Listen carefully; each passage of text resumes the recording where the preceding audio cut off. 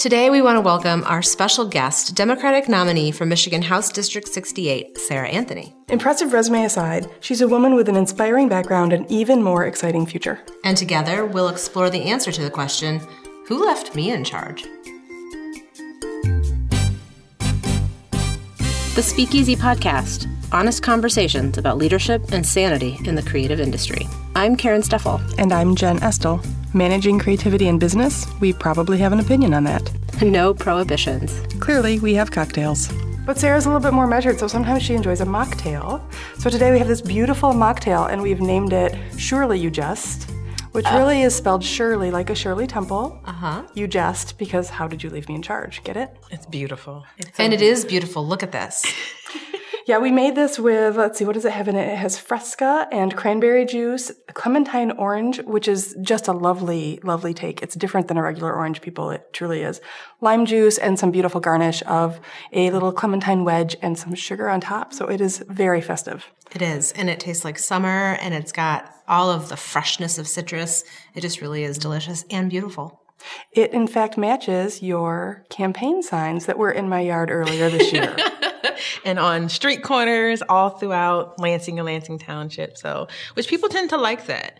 I got some feedback from folks that they were happy that it wasn't like the red or the blue, some of the boring colors.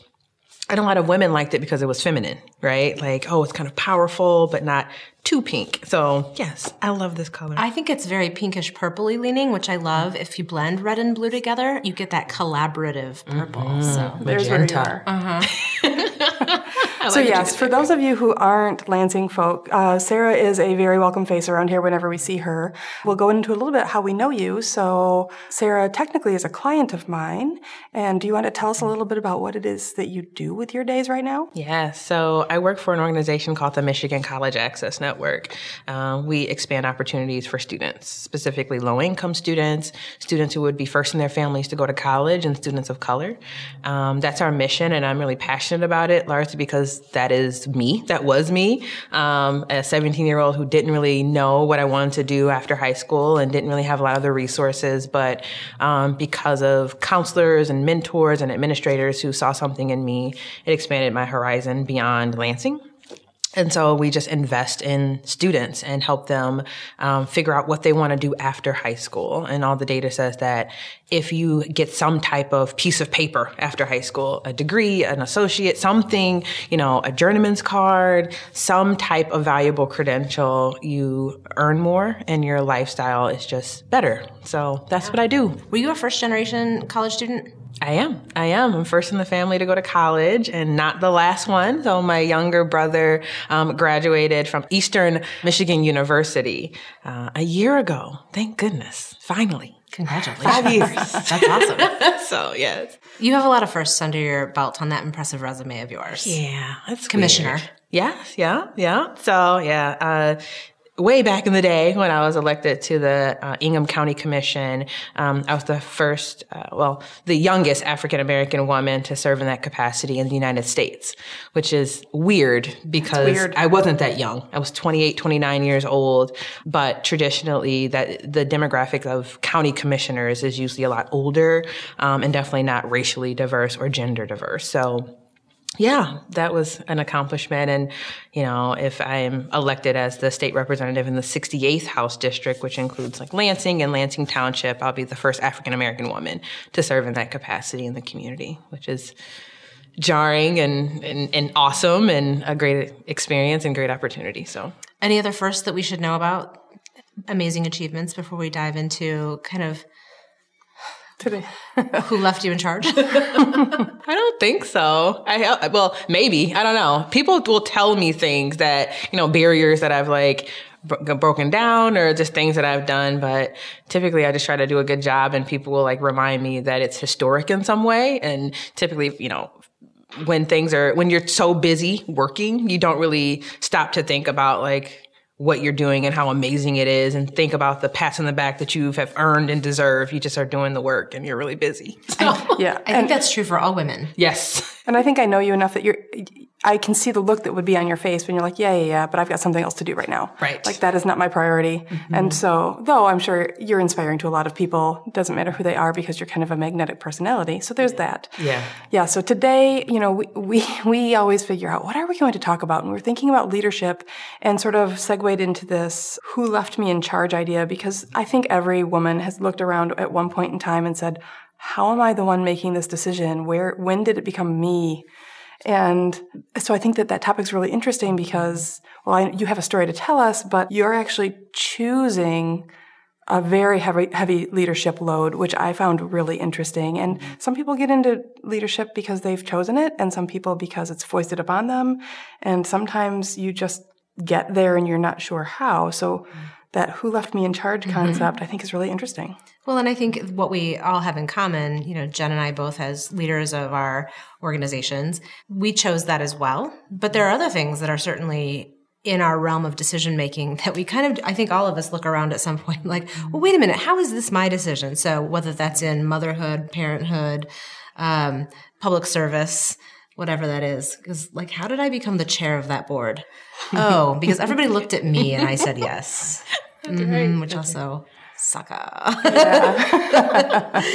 Sarah, can you tell us a little bit about your story and how you got to where you are, or where leadership fell upon you, I suppose? Yeah. I mean, particularly on the county commission, I've always found myself in leadership positions, either chairing a subcommittee or chairing, the Democratic caucus for a few years.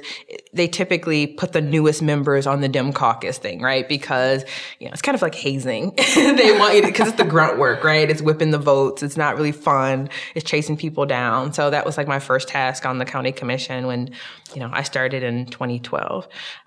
But last year, I guess, in 2016, the board encouraged me to run and be the chair of the board. And, it was something that I like to challenge myself with leadership, but I didn't know what that would mean in terms of my time commitment and just what that would look like in terms of what decisions I would have to be making on behalf of the entire county.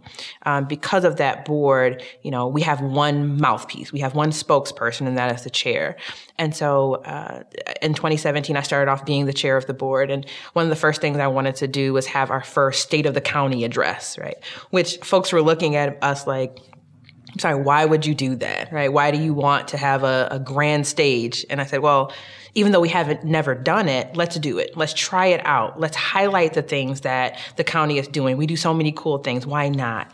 And they said, well, if you want to do it, you have to do it. You have to create everything. You have to create the PowerPoint, the event. You have to invite the community members. It wasn't going to be something that was going to be a team effort, right? So you're in charge and you're doing all of the work. Yes, exactly. So people are like, oh, who made the flyer? Well, I made the flyer. Well, who made the invite list? Well, I guess I have to. But in the midst of all of that, tragedy just struck. My younger brother was in a car accident. And it just shifted everything for me. I'm trying to lead the entire county, and at the same time, we're going through probably the worst experience as a family that we've ever experienced. And it was a significant accident. Yes. So he was hit by a car, and we just didn't know if he was going to survive. And that was in January. That was right at the beginning of my term on the board. And so my parents are looking to me for leadership, right? Use that fancy degree that we invested so much money into to help make decisions, right? That isn't something that I would normally ask to do. I usually look to my parents as the ones that make tough decisions. But in that moment, I had to step up and decide, what's his quality of life going to be? The first few weeks are just so important when you suffered a traumatic brain injury. And so what that looks like, negotiating with an insurance company, seeing what long-term care would look like if he was going to survive. So being navigating the system. Yes, which are complicated systems that none of us think about or even have any training in. You just get thrust into it. And so with healthcare that you might not understand or you've not researched before, and fear and worry at your back. So like, that's a lot. It's a ton. It's a ton. This moment I think about, his hospital room at Sparrow Hospital had one of the best views in the city, right? I'm sitting there. It's late at night. We were taking shifts, right? We're not looking the greatest. We're not smelling the greatest as a family. And I'm sitting near his bedside and I'm looking at the Capitol and like the view of the entire city. And I'm also writing the speech for the State of the County event. And I'm just like, this is, why am I even still on the county board? Why am I prioritizing these other things when I just need to be 100% big sister that's navigating these things? But you just kind of press on. So hard year. It was a difficult time for us. So yeah, absolutely. So where in that process did you begin to consider a run for state representative? Well, that was hard, right? I mean, it's hard to even think about your next step in service for me, or a next step in your career, if all these things are happening in your personal life, right? So at the beginning of that year, with everything happening with the family, I just said, this seems selfish for me to be thinking about now running for state representative. And, you know, my mentors and my supporters and my friends were like, just run, just file. You can do this. We got your back. But nothing in me wanted to run at that point. It just was all about making sure I was doing a good job as a commissioner, and then doing a good job as a big sister, and helping with those decisions. As he started to get a little bit better, I said, I think I can do this. I think I can do it. I think I can do it. But then in my day job at the Michigan College Access Network, our executive director said, I'm going to go on maternity leave for a few minutes, just a couple of weeks. I'll be back before you know it. And left me in charge. Of course she did. Right. So, and I mean, keep in mind, right, 8 years prior to her saying that, I was essentially a glorified executive assistant in the organization. And so for her to have the confidence to even leave me in charge was just a little bit weird, but also not weird for her. Not weird for her, right? So I'm like, okay, just come back in 6 weeks. And due to a couple of medical challenges with her pregnancy and her daughter, that 6 weeks became 6 months. And so I went from being, again, a staffer that, you know, has a leadership position in the organization, to then leading the organization, looking at not just a small pot of the money, but, you know, managing a multi-million-dollar budget and overseeing a staff and communicating with funders and being the external face of the entire organization. Sure. And in 6 months, a nonprofit goes through, you know, a lot of it. Yes. A lot of those annual, and you've been there long enough to know what the annualized cycle of that nonprofit is, but to be the one in charge, in charge, it was extremely humbling, but at the same time, just frightening, you know, just thinking about, everything that could go wrong on my watch, right? What if someone quits? What if some disaster happens, right? And there were some large things that happened under my watch, but, you know, every day it almost felt like I felt like an imposter. Like, I'm pretending to actually be the adult in the room. I'm pretending to be in charge. Someone else is going to come. Trust me. I'm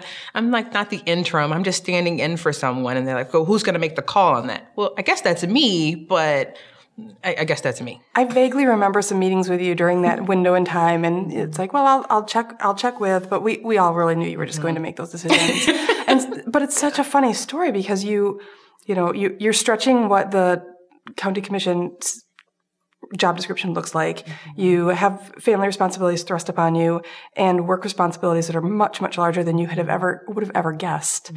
And you didn't really ask for any of that, and you had to do it all at once. Yeah. Which is kind of what women do. Yeah. Well, and it's from the beginning of time. So even when women traditionally weren't working outside of the home, managing a household in and of itself is a full-time job.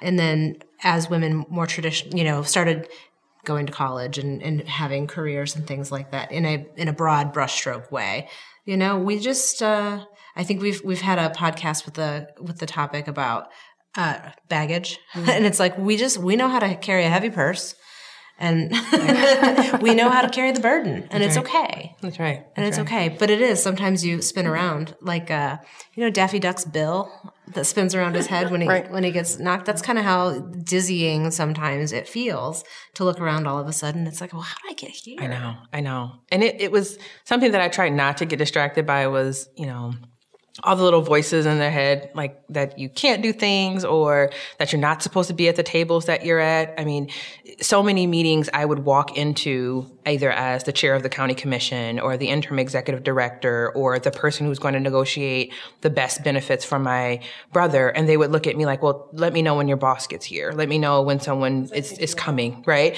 And I'm like, well, what is that? Is it because I'm relatively younger or female or African American or, maybe don't have, the red bottoms on that day? Like, what is it that makes it so that someone else is supposed to come in and actually make the call? And that can really eat away at you. I mean, I know I've been in that position lots of times as I've grown in my role as an owner of a company because I bought in. And so I would show up too with my business partner, and I was looked at because I'm 20 years his junior, like I'm the secretary there to take notes as opposed to a key decision maker. And that you get that kind of stuff enough times and it chips away at least for me, it's chipped away. I mean, it doesn't happen anymore, right? It does.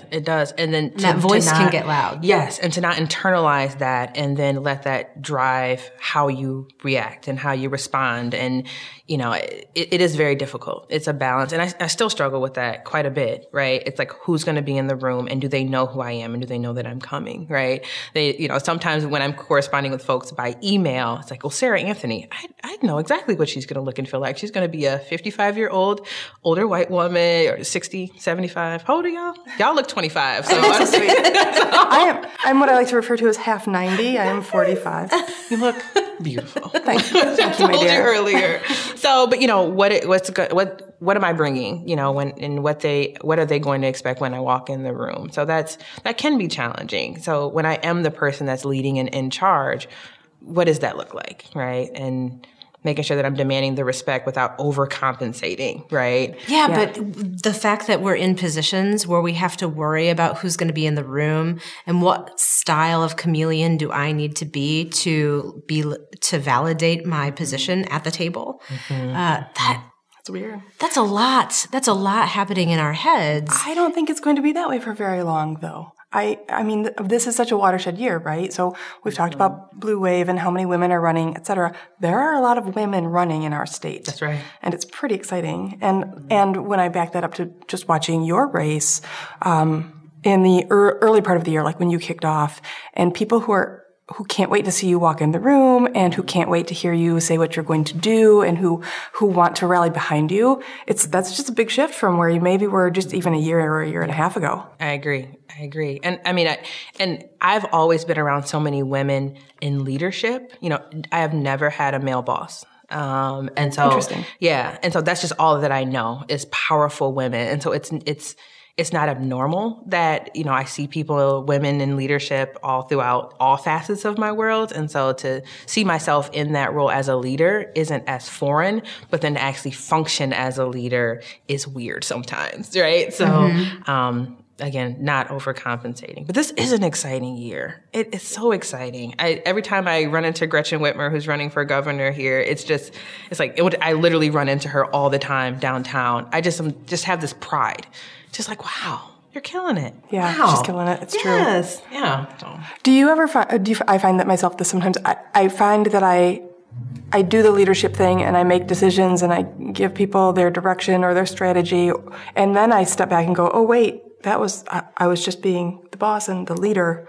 And in the moment, I forget that I might not have confidence and it comes out just fine. But then when I self-reflect, I realize, oh, wait, it turns out I'm the one in charge. Mm-hmm. And still at 45, I stop and have to think about that sometimes, which is crazy.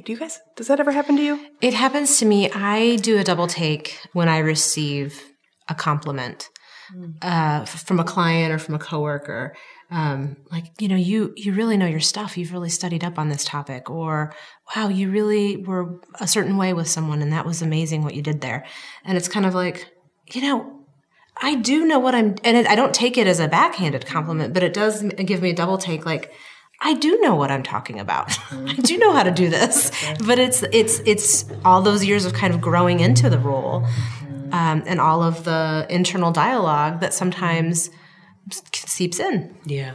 And you're saying, Sarah, that you've always seen women in leadership, and you've worked for some pretty amazing women too. So that the idea of it isn't foreign to you, but trying it on for yourself is the part that you're still, I think we all still get used to, right? Yes, absolutely. It's just weird. Earlier today when folks go say, "Oh, you are the state representative," or, thinking and looking at me as the one who will make the final decision will never, hopefully it gets more comfortable, but right now it's not comfortable, right? But the fact that my name or the organization like the Michigan College Access Network, the name of an organization that I'm passionate about, or the entire county, I'm protective of those brands, including my own brand. And so I have to be a perfectionist. I have to be the bad guy sometimes, which isn't comfortable for me. And, looking at the typos and doing 17 drafts until it's just exactly right. It's a role that I'm constantly trying to get better at, and being the bad guy, which isn't fun. You're a modest person, and so I'm going to put you on the spot. You've been very transparent in sharing, and that's really a lot of what we talk about on the podcast is you've shared that there's self-doubt and that, sometimes we aren't sure how we navigate it here, but you're standing on such a strong foundation in those moments of self-doubt or who's going to be when I open the door, who's going to be in there. When in those moments, what's the foundation that you stand on that gets you through the door? That's a great question. I coach my mentees and I coach my team members, people that work with me, this mantra that you belong here, that you're not an imposter, that there's a reason why you're in the position that you're in, whether you're an intern with their organization, whether you are paid to be, whatever role you're at, you belong there. But it would be hypocritical for me not to constantly be telling myself that. And so I have to tell myself that. Literally, in most of my notebooks, I write it down as on the first page of the notebook, like you belong here. Whatever table you're at, you're supposed to be there. And I also think about the people that I'm representing at those tables. There's so many decisions that impact filling all the roles that I play here, right? So impact me, impact women, impact people of color, impact low-income communities. If I'm not the best self, if I'm not, representing those people, the voice will just not be heard in many ways, right? And so I have a responsibility to shake myself and to just grow up and just to actually have that confidence that I'm trying to instill in so many people, especially people that look like me. So. Well, and you said earlier the idea of it feeling selfish to run, and I think we talked about that briefly when we met before, but you're not doing a lot of this for you. And it was funny to hear you say you felt like it might be a little selfish to take this leap and run for this office, but I think it's very selfless because it is a thankless and difficult job, and you have to look out for everybody, and your job now is everyone's best interest. And you can no longer wear sweatpants in the middle of the night when you go and get just some toilet tissue and just some snacks at the store. You just can't do it anymore. So that's tough too. And when you walk to the store, not in your sweatpants, every single person you look at is somebody you're responsible for. That's right. Everybody from the minute you walk out of your home in the morning. Everyone who you look at is depending on you. Wow. No pressure. I know. Jeez. It's funny. We talked a little bit about going to a restaurant the other day and not really being able to get to the meal because so many folks were just really proud of me and want to give feedback, but also are saying those you're going to do a great job or keep up the good work. I know you're not going to let us down. Make sure that you keep representing us. And, every time you see that, it's a great reminder, but it also is a ton of responsibility. But, many folks just because of many politicians have given the role of an elected official a bad name, that it is something that is very glamorous and just a type of celebrity and things that, it's not service, right? That it is more self-serving. And so I hear those messages as well, but then I also just like to make sure that I'm staying true to it being about service, right? Yeah. And always listening to the folks who are ringing me up at, the corner store and listening to their story and then uplifting that story in the legislature or whatever I'm doing at whatever table. Oh, man. 68th District is so lucky. I just don't even know what to say after that. I got nothing. I'm pretty excited to have you as my rep. I'm excited to do it. And call me out if I'm not doing a good job, if I'm not leading because all of a sudden I've been left in charge of things, right? Call me out because I think that that's really important too. At MCAN, we call it continuous improvement, right? Always looking back and saying, how can I be doing things better? So we'll never arrive to perfection. So how can we just constantly be moving forward? Never stagnant, but just moving forward and doing better. I love that idea that we're never going to arrive. We should always be moving forward. And it makes me think a little bit about our earlier conversation about self-doubt. And maybe self-doubt and the ability to recognize that you've never finished and you're never done, maybe that's what makes a good leader, right? Mm-hmm. Because that self-reflection and being unsure that maybe I don't have the right answer, I should reflect and make sure that that is the right way to go. Maybe that's what makes for strong leadership. And maybe that's why we've all been left in charge. That's well said. Preach. I don't know. We'll Pass see. the collection plate. That's good. That's very funny. So, did you guys enjoy this mocktail? It was amazing. So fresh. I liked it. Yes. The color is nice and bright, and it makes me feel like we can extend summer a little bit in Michigan with something like this. Yeah. And it's nice and celebratory. But mine is gone. Too bad. Sad. I'm nearly there as well. Sarah, I am so happy you came in to talk to us today. Thank you. Can you tell our listeners where they might be able to find MCAN or find any information about your campaign? Yeah, so the Michigan College Access Network can be found at micollegeaccess.org. We're on all the social media platforms, and you can learn about our programs and the people that invest in students across the state of Michigan. And to learn more about me and the work that I'm doing on the campaign trail, you can go to votesarahanthony.com. Very cool. We will make sure to have that on our website, thespeakeasypodcast.com. So if any of our listeners want to check it out there, and where else can they find us? We always love hearing from our listeners on all the social networks at Easy Underground. And certainly subscribe to our podcast wherever you subscribe to your podcasts. At iTunes, Google Play, or on SoundCloud. What are we talking about next time, Jen? We're talking about vulnerability. It could be argued vulnerability is a very effective leadership trait. At a time where there's plenty of examples of the opposite, we want to explore the power in vulnerability. Tune in next time.